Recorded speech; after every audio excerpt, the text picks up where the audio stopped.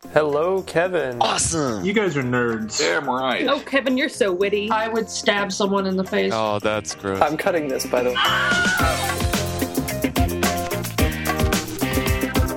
Bad Philosophy, episode 120, recorded on April 30th, 2012. Intellectual Simulation.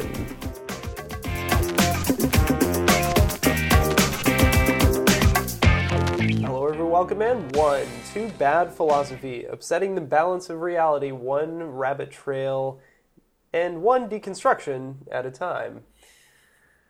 Yeah. Why don't you start adding these little tags to the opening intro? Actually, it doesn't. It's been it just a while. feels Like unnatural. You've been doing them a few times now. I think you did one on the last episode. Yeah. If not before that, I'm not sure where they're coming from. I kind don't of know like the either. idea of introing stuff. Yeah. You know, sort of here's what to expect. Mm-hmm. Cake Boss does that. They sort of give you What? a little 30-second preview at the beginning of the episode. Oh. Because here's what's going to happen on Cake Boss today. RuPaul's Drag Race does the same thing. There's been a few shows I've seen. Usually reality shows who do It's this. hard to do before you've actually recorded it, because the Twit, for instance, they record their pre-roll post-show. Yeah. So they'll say like afterwards, coming up on Twit, we're going to talk about blah-da-dee, This, blah-da-dee, and that. and blah-da-dee. Well, yeah. I mean, know? and coming into it, we record these things as if they were live practically. Right. I mean, you don't do a lot of post-show editing. I mean, you clean things up more or less. You're not Yeah. rearranging stuff, as far as I know. No, I don't really. No, it's pretty much straight, linear. And we often don't even, not often, but occasionally don't even have a topic. Are when we get started. deconstructing bad What do you think philosophy? I'm trying to do? Yeah. Yes. This is intentional, yes. I was wondering if you'd pick up on it. Ladies and gentlemen, here we go. I am your host, Stephen Torrance, and I'm here with Kevin Saunders, and today we're going to be talking about deconstruction a little more. It's been building to this for a while. It has. It really has. So here's... maybe we can get into this now or later. A little bit of background first. Kevin recently insisted that I read... I did not insist. I said, I have this book. Do you want to read it? Well, okay. And you so go, yes. I sought out Kevin the other night just because I was feeling like having a philosophical discussion, and we somehow got on the topic of structuralism, and I don't know how, but basically it was like, I have this book, you should probably read it. This is an area of philosophy that I had not delved into. Kevin and I were talking about this earlier. Like, I don't know how I managed to avoid post-structuralism and structuralism in general in all my philosophical studies, but this is the first time I've really gotten into it, and it is a fascinating, deeply disturbing, deeply destructive philosophy in many, many ways, and really gets at the core of everything. I mean, that's kind of the idea. And yet it is not. It's a philosophy of everything and nothing. It is not a grand narrative. It eschews grand narratives. It eschews grand narratives, but it itself... There are no grand narratives. But it itself has something to say about everything. Yeah. So, I don't know if I want to give, a brief introduction or, a very short introduction, as it were, to post-structuralism on the show, but it's, essentially has its historical roots in the analysis of language, starting with Saussure in the early 20th century and going through, crap. Look at the table Yeah, of contents. I can look at the table of contents. Going through, looking at the roots of semiology. Yeah. Foucault shows up eventually. Levi Strauss. Yeah, Strauss is a big one. Yeah, and just this, has ties to Marxist thought as well. Mm-hmm. And it looks first at, I guess, to understand post-structuralism, you have to understand constructionism, and structuralism. Yeah. And that's very much what the book does. This idea that everything, literally everything that we discuss, that we conceptualize, that we think about, is a construction of language. Yes, and we're using language very broadly here as well. Right. There's this idea in semiotics of the signifier and the signified. Mm-hmm. And I think it was Saussure who first identified this construction, which is that language, symbols, text, etc., all these sorts of signifiers purportedly are like pointers. They're supposed to be pointing at something. Yeah, something real, something solid. You know, the word dog points to the animal dog. Yeah, right? almost the Platonic ideal of the dog. Yes, because it doesn't. When I say I love dogs, it doesn't mean like I love these dogs. Yes, it's not, this group of 7 dogs I love. Every other dog I hate. Right, exactly. We're talking about some, concept, right? Some idea Of what dogs is. But that Platonic ideal doesn't actually exist anywhere. Plato thought it did. Yeah. He thought there was some universe where there was the ideal chair just kind of sitting there, and that when we said chair, have we been using the ideal chair? I feel like we've been using that forever. Is that something we came up with, or has that been elsewhere? No, okay. that I think comes straight from Plato. The ideal chair specifically? Yeah. Okay. Because I've heard that for years, and I'm curious, like, where did that come from? I wasn't sure that was a Plato. Or from my lectures. Well, because I knew it was shapes and stuff had Platonic ideals, and the triangle and the stuff. But anyway, maybe it was just from one of my lectures, but it was an example. Like the ideal computer. You could say anything, any class of objects. Yes. Anything, any signified, any signified has purportedly something real that the signifier is pointing to.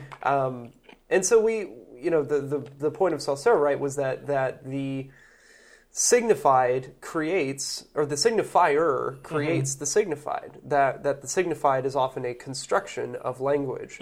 So differing languages construct the world in a different way. Yes. There are concepts, right, that we would say that there are words for in other languages that there are not words for in English. Schadenfreude. Schadenfreude. That comes up a lot. Or we kind of talk around the concept, but there's no direct word in English that corresponds one-to-one directly, to Schadenfreude. Yeah. And you look at and it's a good example, although it's not true and a little bit racist. The old thing that Eskimos have 27 words for snow or whatever it is, which A isn't true, and B, you shouldn't call them Eskimos, they're Inuits, and C, that's just racist all around. But the idea being that it's one of the things where they're in this case, the idea was that their world constructs their language, and they have all these different kinds of snow, and can identify them differently. Although actually, it's the other way around: the language constructs the world. Yes, but that's sort of an idea of how people think about it. Is different cultures have different words, and we can't always translate them the same way. Right. And who's to say that there's one kind of snow or 5 or 5,000? Yes. And each snowflake is unique, right? And so there are as many snowflakes in the world. There are kinds of snow. Yeah. Potentially, if you wanted to distinguish that way, and name all of them, right? So we start to see then that once you acknowledge this, that language constructs the world around us and divides it up and basically parcels it out into digestible chunks, you start to see that there's power in so doing. And that this is where power comes from. Right. This is Foucault. We're getting into a little bit here. And that power comes from whoever the agent is, right? Whoever's writing or speaking, whoever's doing the constructing has a degree of control over that construction and those who follow the construction and use it. Well, an easy example for this are the terms man and woman and male and female. Right. Being that those in our language, we have some idea of what those things are, although that's a problem in and of itself for later, but that female is a modification of male. Right. Man is modified to become woman. And so that's putting those terms... It's a man with a womb, right? Sure, yeah. But it's putting those terms into context and giving male and man the power over woman and female, which is something that we see. And it's one of the things that's in our language. That's there, and we use these terms all the time, and we don't acknowledge them and think about them. But we also live in a world where men, whatever those are, have power over women, whatever those are. Right. And it's a result almost directly of that constructed identity. Yes, and that's a big part of it. So, in that case, we've now established structuralism, the idea of identifying the constructed patterns in reality and in society and in language, etc. And post-structuralism attempts to look at those constructions and identify how the constructions confer meaning upon each other. Mm-hmm. Very briefly. I mean, an important transitional thing from structuralism to post-structuralism that structuralism sort of acknowledges and post-structuralism attacks. Right. Is this ever changing or ever pushing definitions? Right. Look up a word in the dictionary. Now, to understand what that definition means, you then have to look up every word that's in that definition. This is a good example, yeah. So each word is constructed merely by other words. Yes. There's no, that's the thing. You're ever going to look up the next word, a dog is a creature with 4 legs and fur. Well, what's 4, what's legs, what's fur? Yeah. Just a starting point. And so you look up those things, and those in turn you to other things. And it's a web of deferred meaning. Yeah.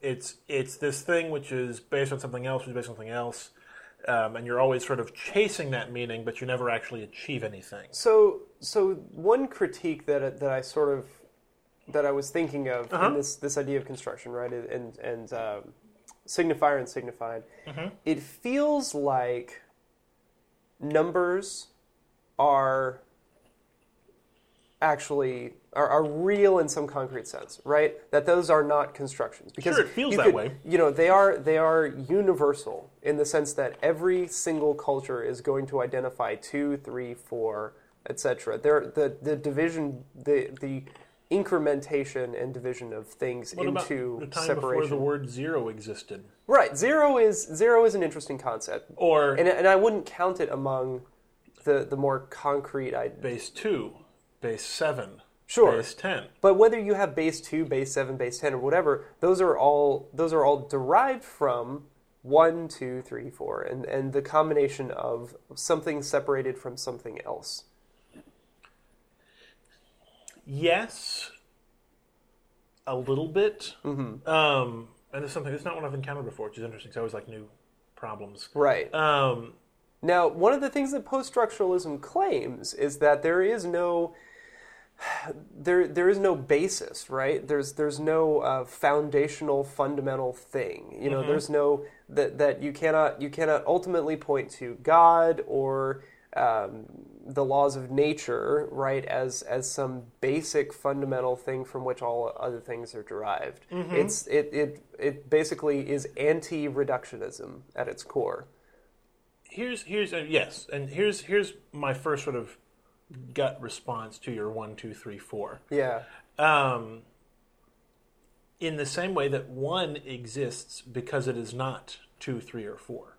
Okay, so now we're starting to get into this idea of... So that's how 1 is a construction. Mm-hmm. And 2 is a construction because it is 1 and another 1. Right. That's what 2 is. 2 contains 1 within it, and 1 contains 2 without it. Right. So now we're getting into this idea of difference, or différance, concept derived from, or I guess established by Derrida. Yeah, Derrida invented the term. Mm-hmm.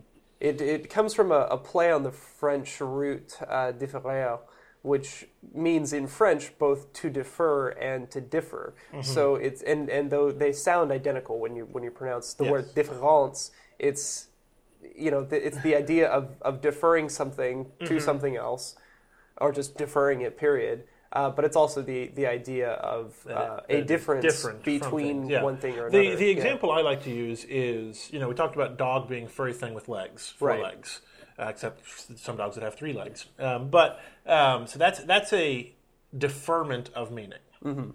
Dog is also dog because it is not bog, log, frog. Cat. And that is, it's not cat. Yeah.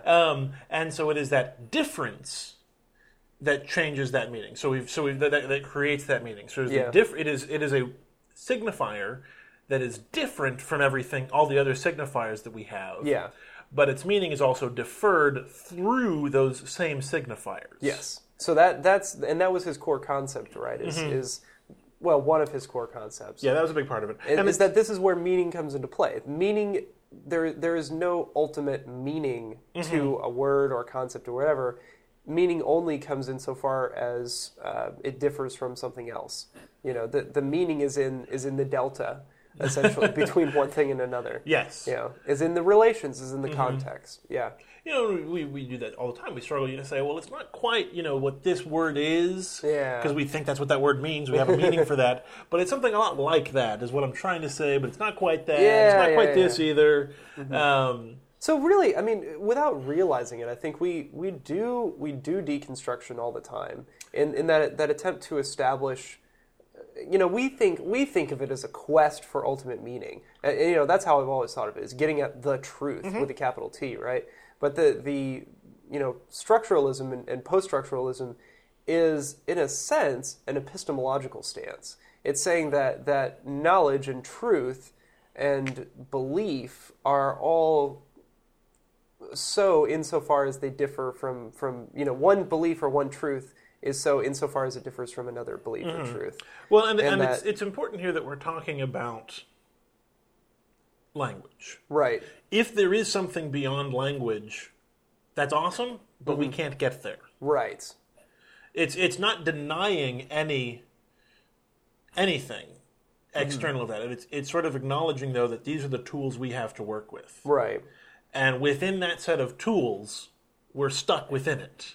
Okay. So if there is a pan-dimensional being, who likes to poke the galaxy with sticks, I've just constructed that. But it's one of those, it's outside of that, right? And there is no way to get to it, because all we do is construct. So it's one of those. It doesn't matter if there's a tree or not. What matters is important is my idea of tree and your idea of tree. When I say that signifier tree that comes into play, how we both create that meaning. Yes, that's what matters in deconstruction. Well, and another thing is that the text, right? We should introduce this idea that meaning and form are constantly being created and recreated. In language itself, and in the reading and in the reading of text, written language and symbols and interpretation, right? That we're constantly creating and recreating the world.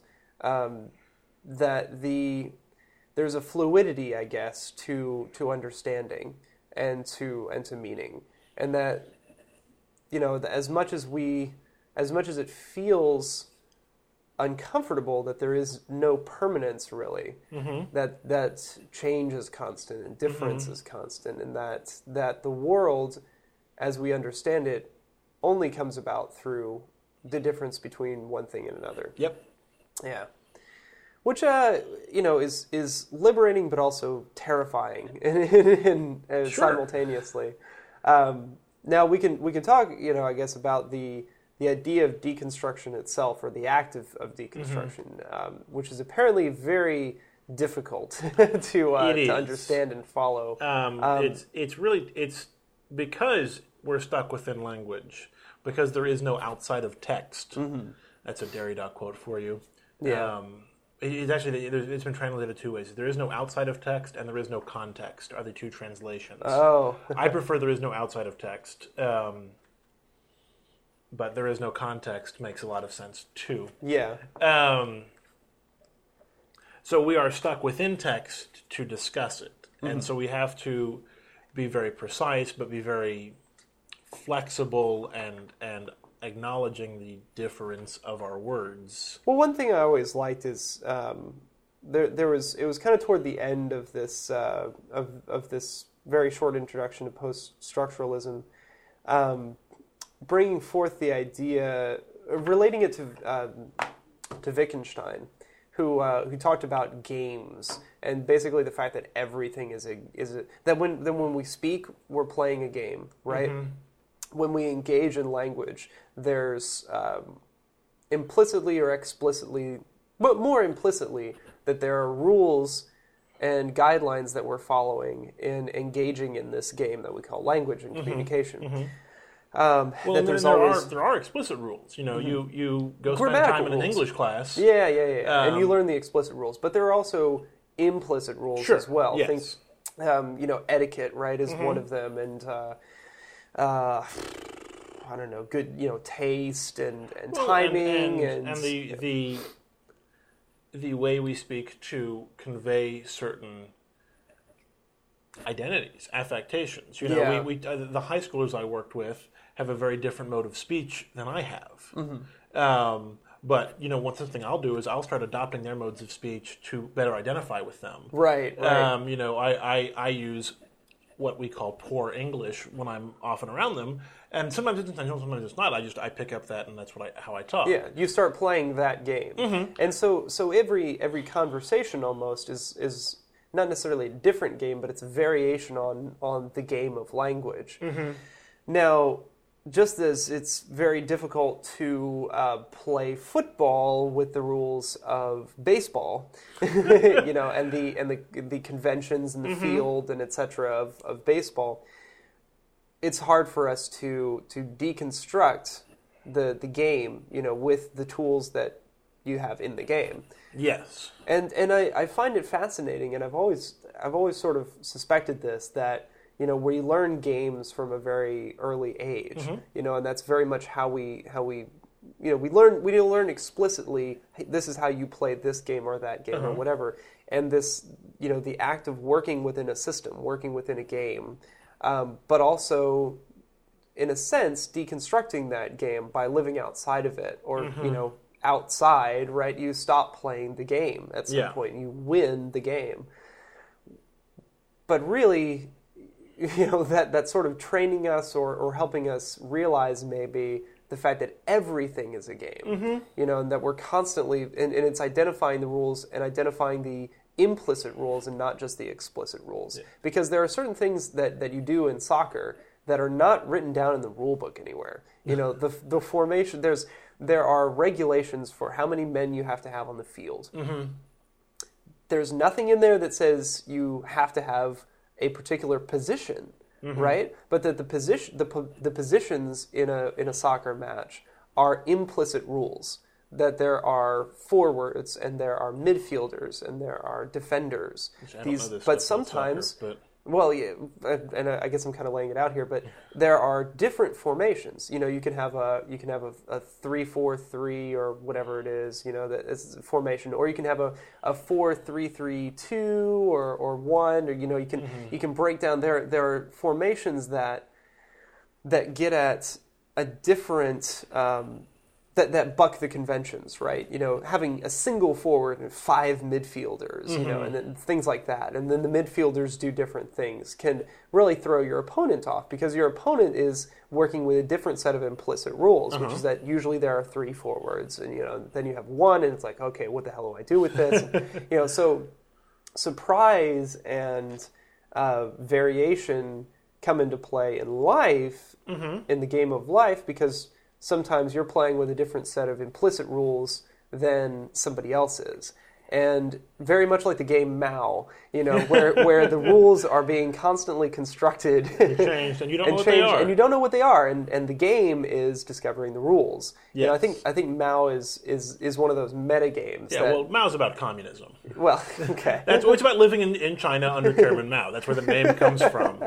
It's, you don't know what the rules are, but if you break them, you get punished. Right. But it's it's also about that discovering how to discover the rules, and then play by them while deceiving others and pretending that you know the rules sometimes when you actually don't. Yeah. Things like that. And so I think the concepts are very much related. We're by engaging in language and communication, we're choosing to participate in a game. And one of the things I thought about in reading this was, the quote from War Games, right? It's such an interesting game. The only way to win is not to play, right? So what constitutes winning, right, in this context? And maybe maybe the idea of winning is a construction too, It is. Prevailing, of course it is. Victory, yeah. It is achieving a set of goals set forth by the game itself. So yes, winning is definitely a construction. But nobody sets the win conditions for life, or those conditions are set by different people, and they're set by lots of people. Yeah. Lots of times, differently. Mm-hmm. They're all constructed independently of each other. And so maybe it's not that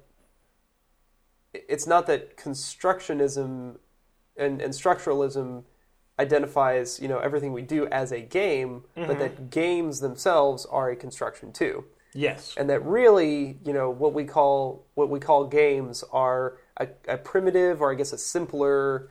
I don't like the word primitive, I guess, right? Yes. I'm not supposed to like the word primitive. Well, no, that's because primitive is a construction that we've made primitive, that sets first, forth simple. It goes into these grand narratives of evolution. To become better, Yeah. you become this. You become more like us in power, and if you're not like that, you can become like that. But if you're not, you're primitive. Right. And that's a negative connotation. So this is why we don't like that term primitive, or I don't like it, okay. And you shouldn't. Because you're post-colonial. Yeah, that gets into post-colonial. Yeah, post-colonialism and post-structuralism are certainly related. Right, because one of the things that they go through in here was, Levi Strauss went to some remote area of the world, I forget exactly where, but and studied what were called, primitive cultures at the time, Yes. right? Tribes, and he identified them doing, quite. I guess what some might say evolved, right, or complex activities. Again, he saw them doing things that were thought, to be too underneath them, right, or too complicated for them to understand. And in so doing, idolized those people as better in a way than more evolved culture, right? A different construction, but right, yeah, and that was so. What Derrida went back and looked at Levi Strauss and said, well, you just reversed the primacy. You went from the you went from the white, Western society being the ideal or the perfect to this, this other. This other culture as being the supreme. But really, it's just, everybody's human. The binary system still exists. Yeah. And stuff like that. Yeah, that's another big thing deconstruction does is explode binaries. Right. Which are everywhere in Western thought. That was another recurring. That's a big part of what our language is.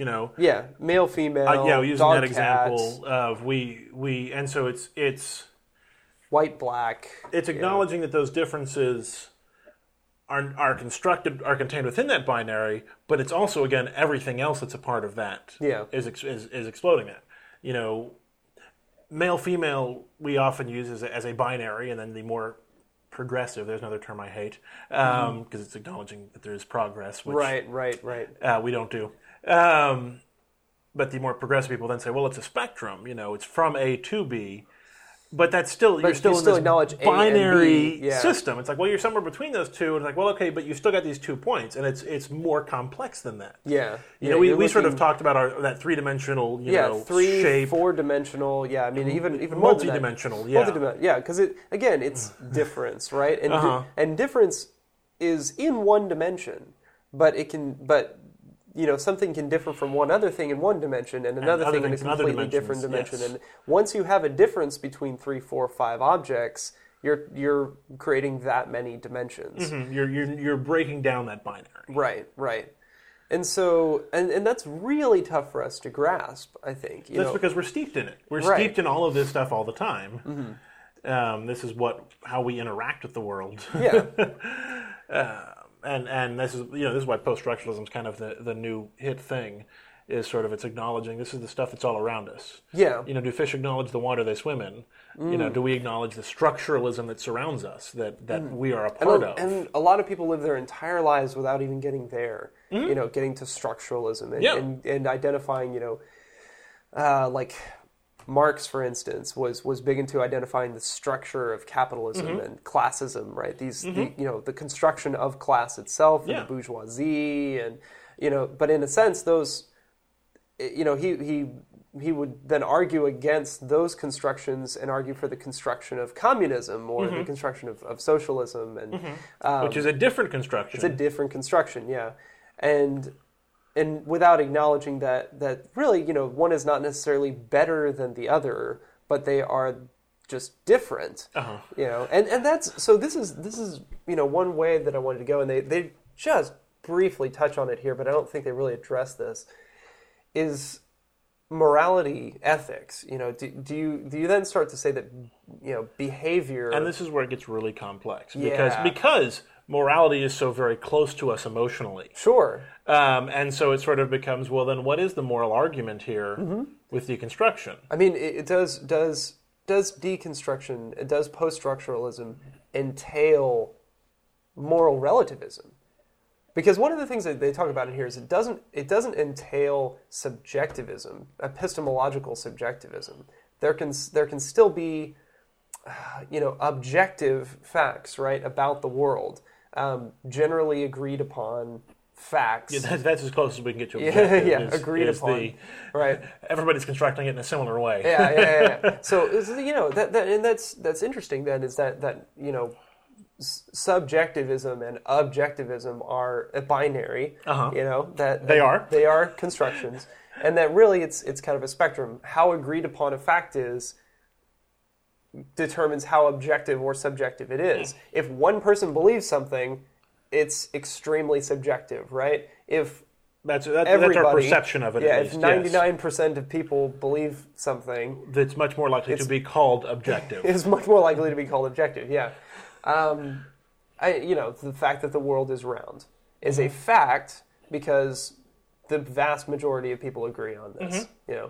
But the truth is, right, a little bit more complex than that. The world is kind of a squashed ovoid. People think it is. Yeah, or spheroid. But that's information that we're.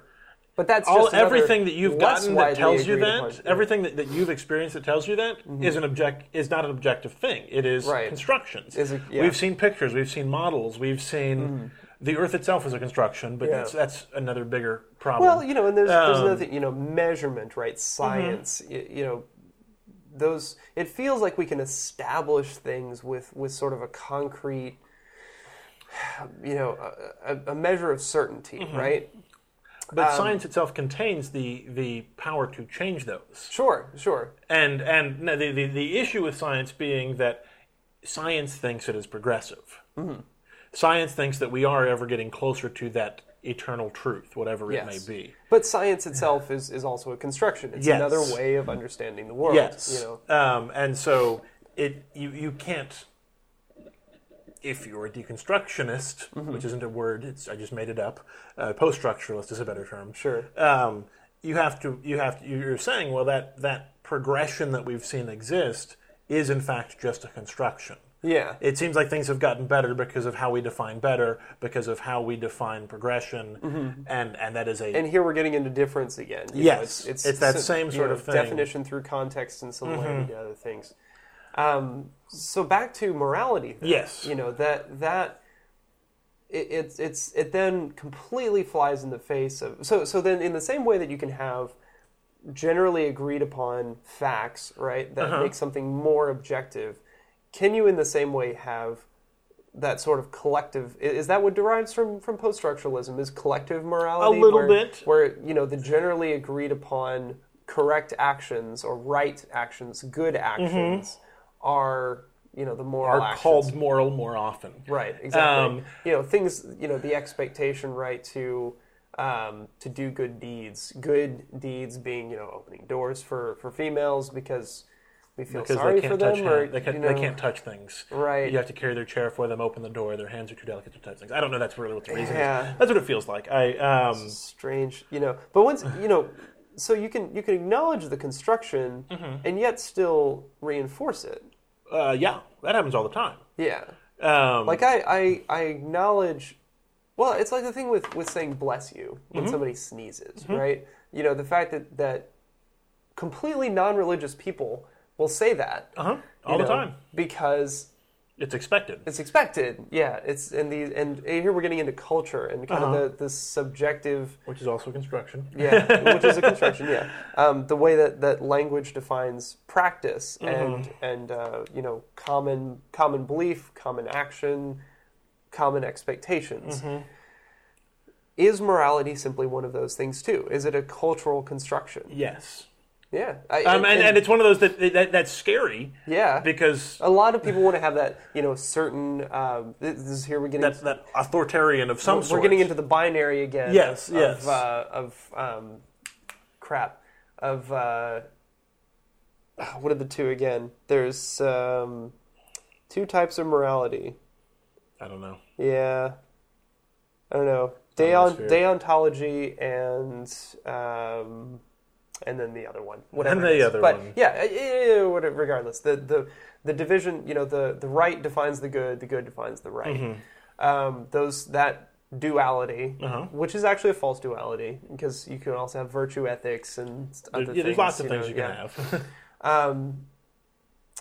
And so it would seem to completely debunk deontology, which is the idea that there is some ideal, some right thing, wherever it is, that defines, that can be achieved or strived for or understood, that from which you can derive all good actions. For Kant, it was the categorical imperative. That was his way of establishing it, basically based on the golden rule. Would I wish this same action? Would I wish that everybody do the same action? If yes, then proceed. Then this is the good action. Yeah. So the categorical imperative was the derivative of that. For some people, it's religious authoritarianism. Whatever God says is the good action. Yeah. That's how it's defined. That's how it's defined.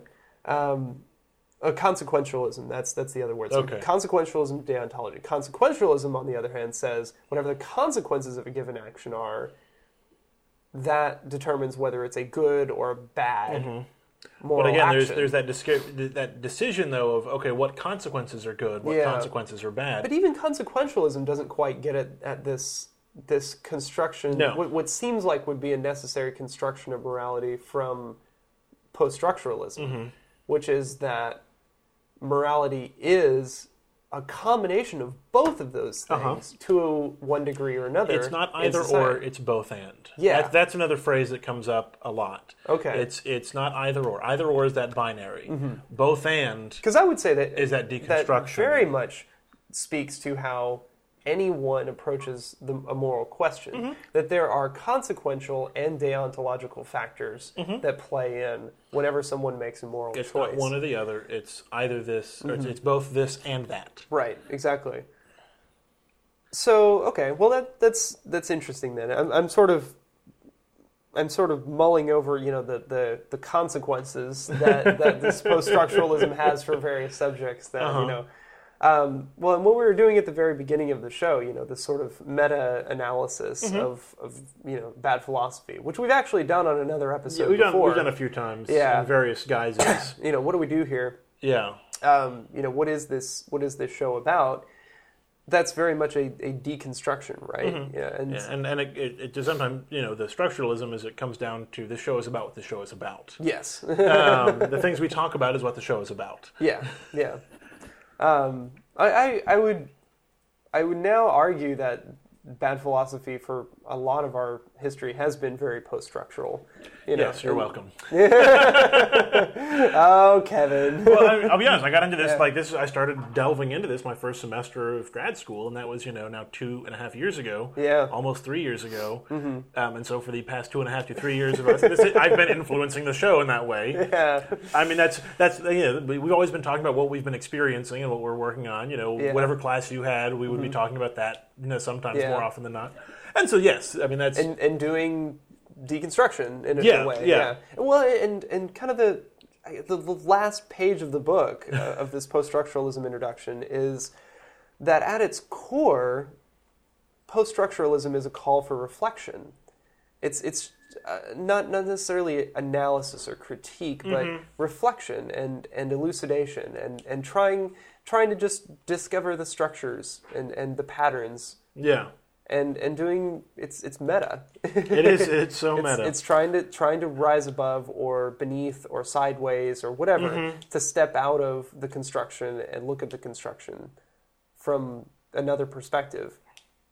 Yeah, I mean, this is actually good. This isn't the second to last paragraph, because the last one doesn't make any sense if you haven't read the rest of the book, because it's talking about Leotard. Yeah. But the project is that the questions might replace the bewildering alternatives of the intellectual marketplace with a more sharply focused undecidability that specifies the options while leaving them open to debate. Uh-huh. In that respect, it's in its emphasis on the degree to which we make our own story, subject to certain specifiable constraints. Post-structuralism is at once skeptical towards inherited authority and affirmative about future possibilities. Which I like. I mean, it very much says that things need not be the way they are. Mm-hmm. Yeah, the only, almost the whole idea of necessity is bunk. Yeah. yeah. Insofar as it means that things cannot be otherwise. Yes. So... Because it's not the world is the way it is because that's the way it is. It's the world is the way it is because that's how it's constructed. Right. And if it's constructed, it can change. Now, one of the things that I took from Dr. Webb, which has served me well, is whenever you get a philosophy that purports to say something about everything, apply that same philosophy to itself. Uh-huh. So, in what ways is post-structuralism a construction? Well, in the fact that we've been talking about it in a language. We're talking about it within that text. Okay. And post-structuralism can be and has been deconstructed. Oh, God. Read some Derrida. Yeah. And this is, again, why the texts are so very hard to read. Judith Butler is impossible to read. Okay. Because it is deconstructing itself as it goes forward. Yeah. And it's post-structuralism is inclusive rather than exclusive, which I always like in a philosophy. And that somebody else can say, well, I see the world this way. And you go, sure, yeah, that's cool. Yeah. It's not, no, you're wrong. It's, okay, yeah. Right. Okay. and yet, in a more sophisticated way, I guess, than the way that moral relativism or just relativism in general is. Because that's one thing they acknowledge in here is it's not saying each person has their own individual truth or is right necessarily. But I guess I was sort of still trying to understand that distinction, right, between and relativism. it's a tricky one. What is the distinction then between relativism and post-structuralism? Relativism Because relativism insists upon a self. Yes. Okay. There you go. So it still ascribes it ascribes the origin of meaning or the ultimate of meaning to a self. Yes. Right. Yes. So it says that the self is correct in its own belief, right? But that self is in of itself a construction. Yes. And so it cannot create meaning because the self then becomes the truth. Yeah. The self in relativism becomes the arbiter of true and not true. But it's still acknowledging that there is a true, there are just multiple truths, and they all exist. Yeah, all owned independently by of each individual selves. Yeah. Which is, okay, so that's relativism. And then post-structuralism says the self is a itself construct. is a construct. Well, it's people who have multiple, and I think this is referenced in the book as well, multiple conflicting opinions. Right. Everybody's got multiple conflicting opinions, and they don't even acknowledge it. Even within their own mind. Yeah. And they don't often acknowledge those. Yeah. But that's, can you say there's a unifying force behind that? The unified self? There is no unified self. It is a construction. And it is constructed through language and through the way we and behavior, which is a type of language, which is behavior, action, is a signifier. Dress. Yeah. They're all language in the big sense, right? And that self is mutable; it changes. Who I am when I'm working at the Apple Store is different than who I am sitting at this table across from you. Yeah, is different from who I am sitting alone in a dark room. And even that one isn't the true me. Yeah. They're all true me's. They're all not true, not capital T true. They're all me. Yeah. They're all Kevin, but there's no one that supersedes the others. There was an interesting, I guess not epiphany, but just insight I had that there are ways that we can like ourselves in one situation or another more than more in one situation than in another. Sure. You know, that itself is almost a deconstruction of the idea of a self. The fact that the self can like another self, or the self likes an aspect or a condition that it's in. You know, that it's like it's not independent. It's not independent. Yeah, that there's then what or who is doing the liking in that case, and what is the liked. You know, it's all it's very a construct. It's all constructed. Yeah, but we don't really question that because most of the time, folks, the expectation, right, is that each individual organism is an individual self. Yes, but that's itself is a construction as well. Yes. You know, we're just a bunch of cells put together. Which are constructions. Yeah, which are and saying we're all a bunch of cells is a construction.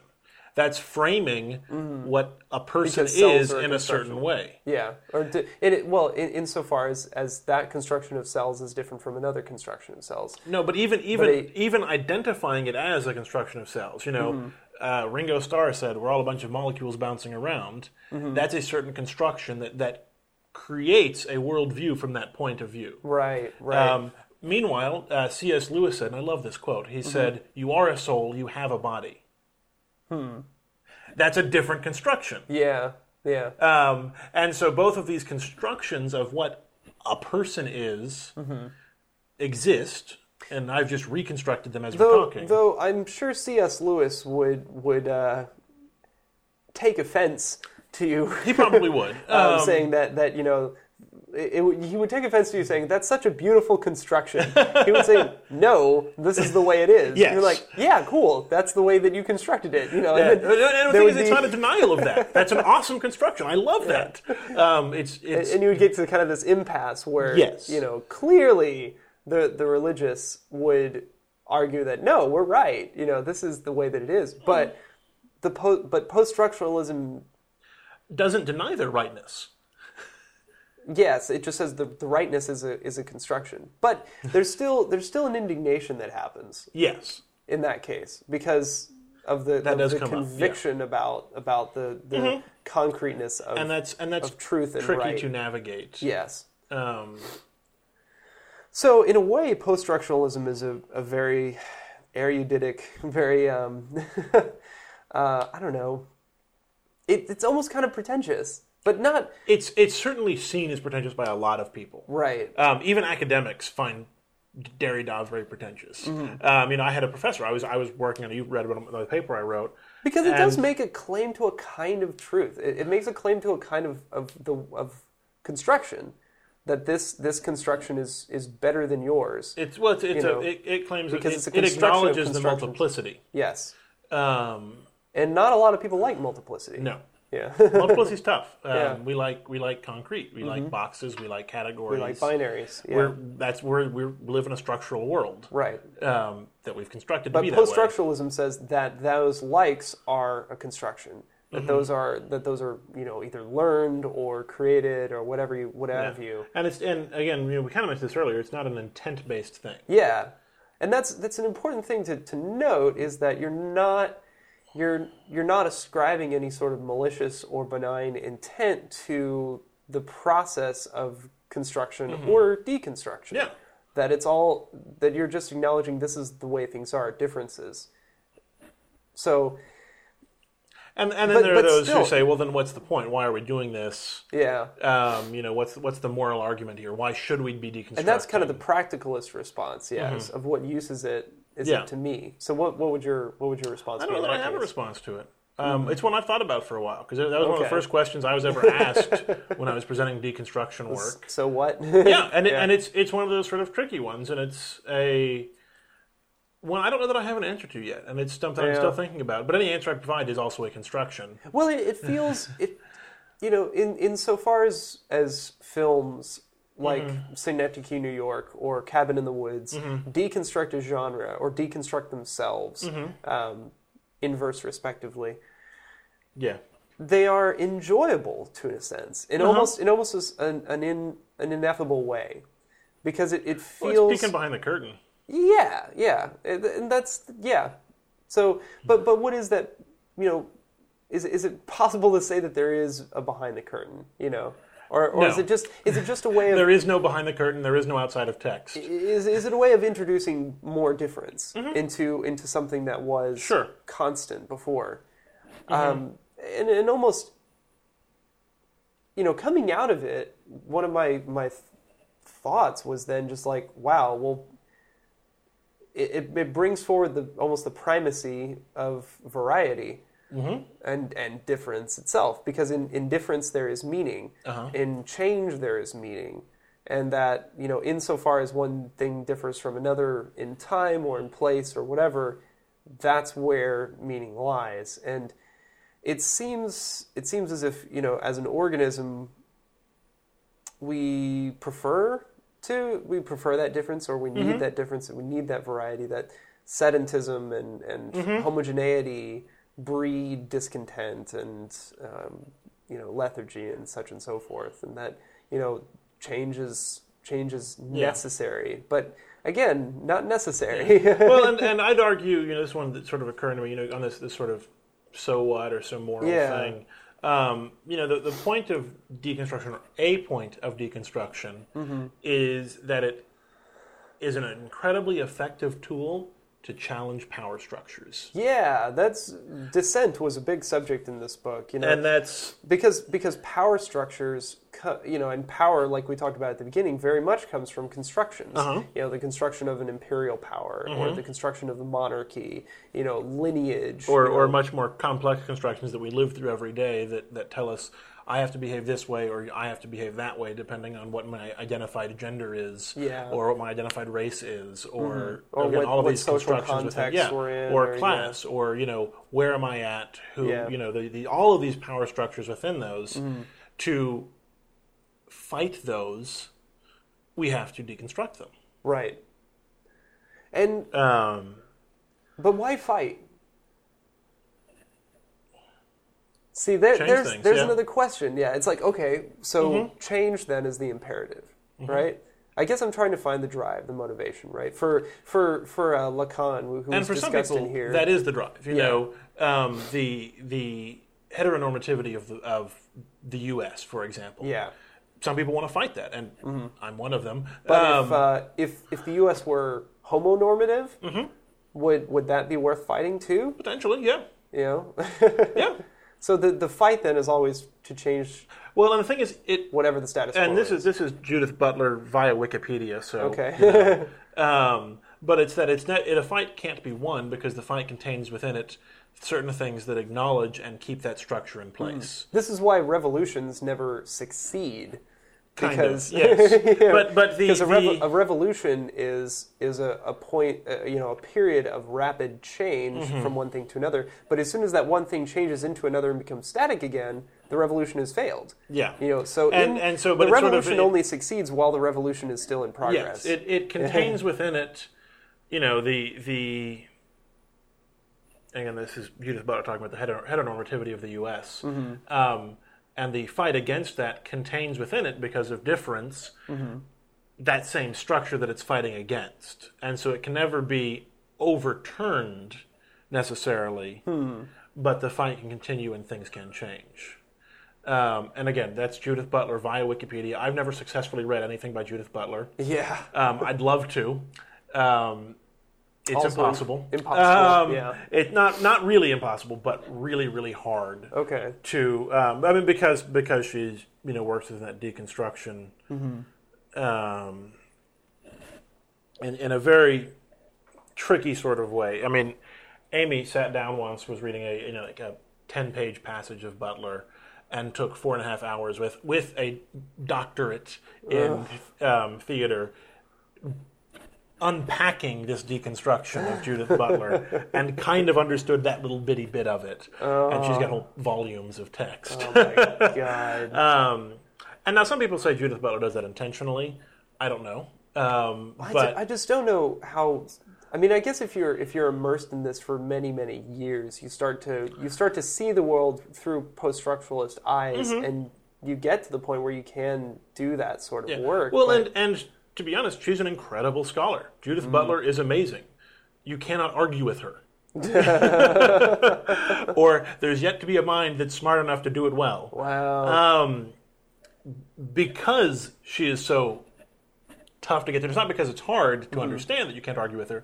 It's because it is constructed in such a way as to already take into account all of those other arguments that could come up. Yeah, that's how precise Derrida is. That's how precise Butler is. Yes. Yeah, because the text deconstructs itself. It's beating you to the punch. It's beating you to the punch. Yeah, and the best arguments do that. Uh-huh. You know, they do incorporate every aspect and possible point of attack and address them. You know, but in so doing, I mean, is you're, you know, I don't know. I'm not sure where I was going with that, but it's certainly a different way of looking at the world from, you know, what I have been. You know, and honestly, I haven't really reflected on this in a while. You know, reflected on my worldview. I've been living with it for almost 3 years now, and I'm still working with it. So don't feel like you're going to get it in a day or two. Well, and I think it would be useful now for me to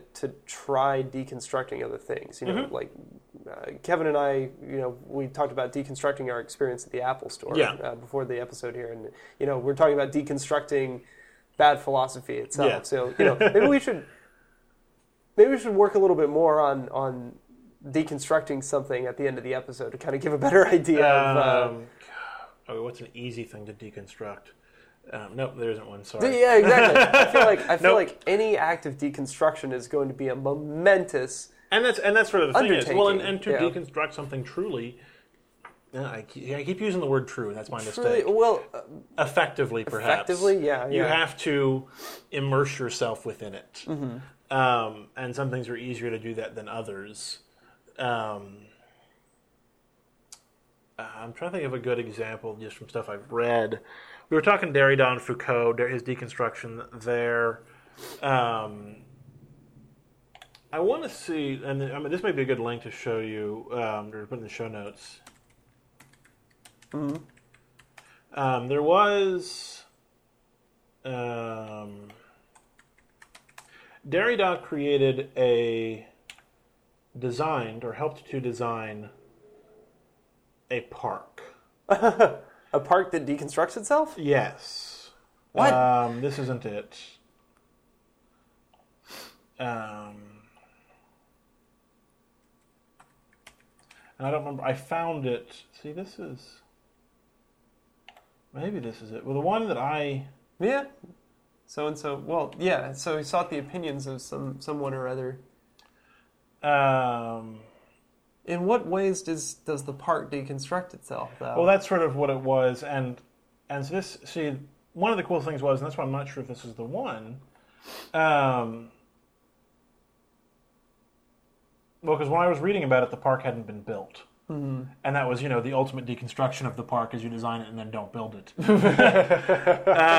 Well, because to construct it is to construct it, right? Yes. The idea of it, though, and I'm not sure if it was this Parc de la Villette, was that the structures, the things within the park, did not have an intended meaning, did not have an intended use. Right. Were created to let the meaning be created by those using it and those interacting with it. So things that could be benches, playgrounds... Could be anything. I mean, concert stages. Yeah. I mean... maybe this is the one. But it seems like you would have to... You ultimately would have to decide on some sort of shape, and that shape, while it may give freedom to interpret in a few different ways, would not have an infinite... Well, the deconstruction doesn't have an infinite term. Deconstruction doesn't say there's infinites. It says there's multiples. Yeah. Even if the multiples are just two. Yeah. Jacques Derrida, Home and Garden Books on Amazon. Oh, hell yeah. Deconstructing the New Testament. Yeah, these aren't by Derrida. Woo! These are people using Derrida. Huh. And see, that's... So, I guess I need to read some deconstructivist or deconstructing texts, to kind of get the idea of what this act is. If you can find Derrida's lecture at Johns Okay. Johns Hopkins. I bet there's the text of that somewhere. It has been called the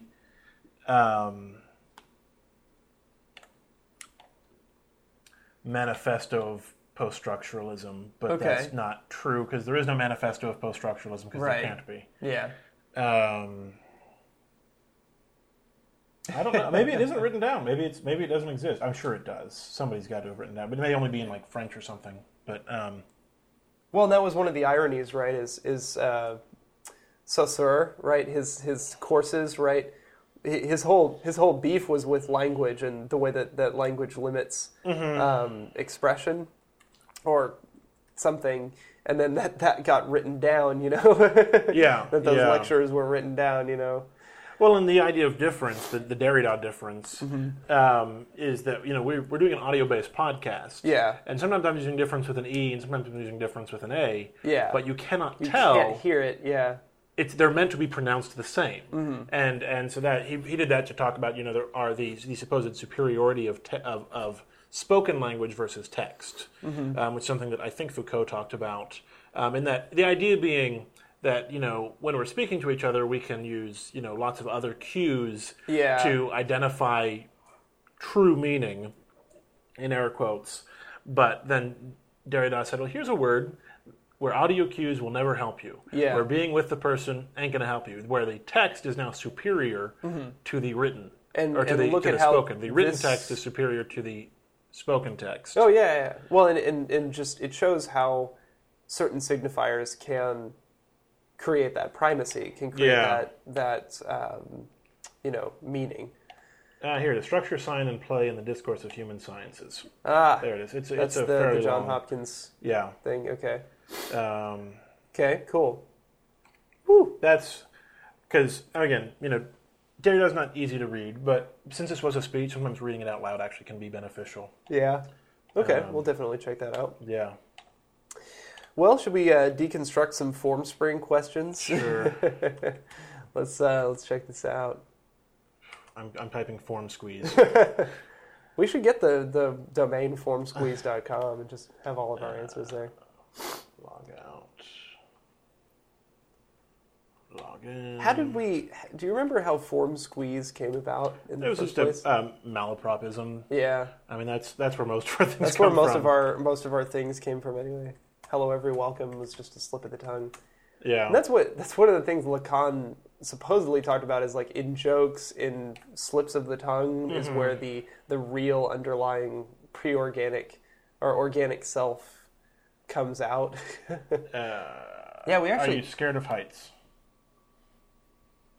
How high?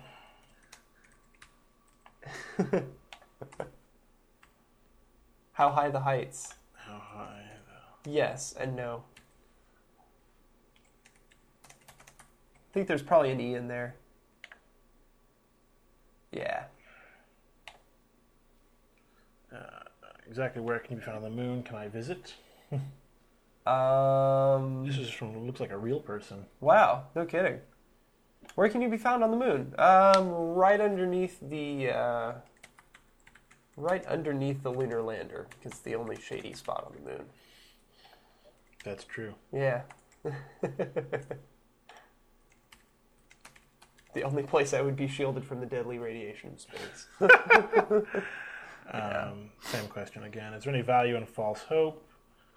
Ooh. Okay. Let's deconstruct that question, shall we? So, if we're going to take time to do that, I have to go to the bathroom first, because I'm hitting the end here. Okay. Yes. All hope is constructed, so it's all false in that sense, in the sense of not being true.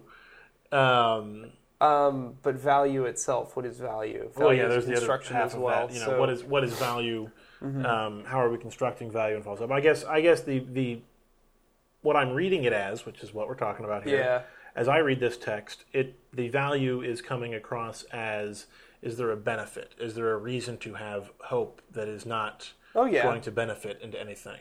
Okay, that's one way of looking at it. Yeah. So is there a value in it that way, as well as then what's false hope versus true hope? False right, hope being... because false hope is like something you're hoping for that you know is false on one level. That you know can never happen. That you know can never happen, yeah. But then again, is it really hope at that point? Well, what is hope? That's the other. There's all these words here. We've got to find their difference in. Yeah, and this is very isolated. It is without context. There's no context. Ah, right. There's no outside of text. This is as it exists. This is the text. This is the text. Mm-hmm. And so that's all we have to go from, and so it is within the text. And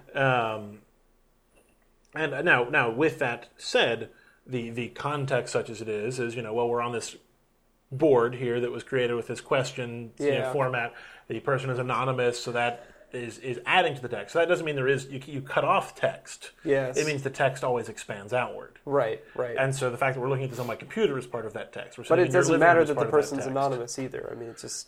Well, no, that's part of it. There is a question here. Yeah. Well, that anonymity is part of the text. Ah, okay. But you have to say, well, to deconstruct this, we must first create the universe from scratch. To mangle a Carl Sagan quote. So is there any value in false hope? Well, one could argue that all hope is false hope because there is no true. One could argue that value for one person would be different from another. Of course it is, yeah. But then that also gets at the construction of selves. Mm-hmm. Yeah, construction of self is hard to get past. It's a tricky one. Yeah. And hope itself is a construction of a self. There must be a self-hoping. Yeah, there must be self-hoping, and there must be something that is hoped for. Yeah. And that's a construction as well. Yes. What are you hoping for to happen? Mm-hmm. And the falseness or truthness thereof is based on... I like the idea that all hope is false hope. Is how much you expect that thing to happen. Yeah, you're always anticipating or expecting something that you're constructing. Right? You think, and then there's a point at which you think that your construction actually corresponds to something in the world.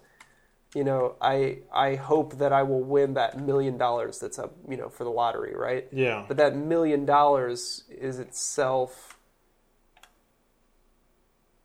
the $1 million that I hope for is a construction, right? It is. Interesting.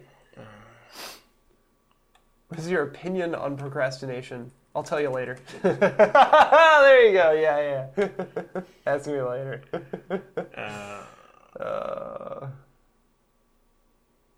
No.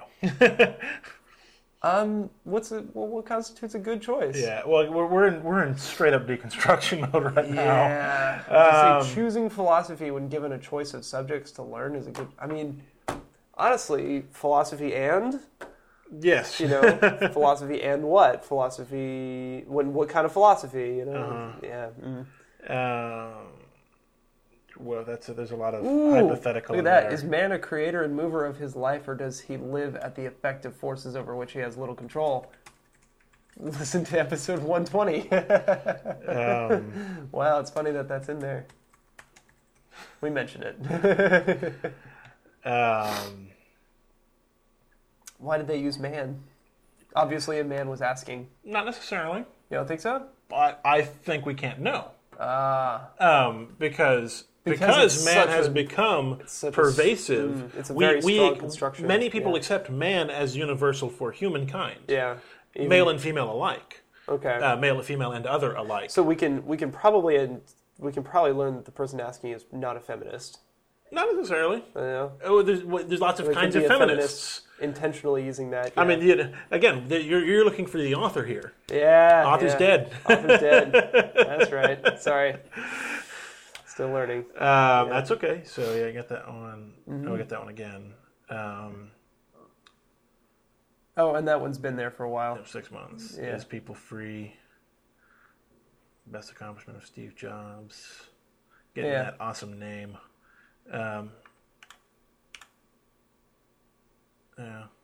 Somebody's been getting back to you later. I think that's some of these I'd like to answer eventually. But, we'll get there. We had some good ones. There's definitely some good questions in there. So keep asking, and we'll eventually answer most of them. Okay. What I'd like to do then is for a future episode, I want to deconstruct Brick, the movie. There's a lot going on in Brick. There's a lot going on in Brick. Maybe one part of Brick. Brick. That would maybe be too big of a project. Well, we'd have to get into. I mean, we could do a surface skim deconstruction. Because Brick in itself is on one level a deconstruction of the noir genre. Sure. That's one level. Yeah, of film noir. Yeah. It's a deconstruction too of high school films. High school films And high schools. And youth. And love. And there's a lot going on in Brick. There's a lot going on in Brick, yeah. It makes me excited for Looper. Yeah. Oh. Maybe Looper will be a deconstruction of time travel.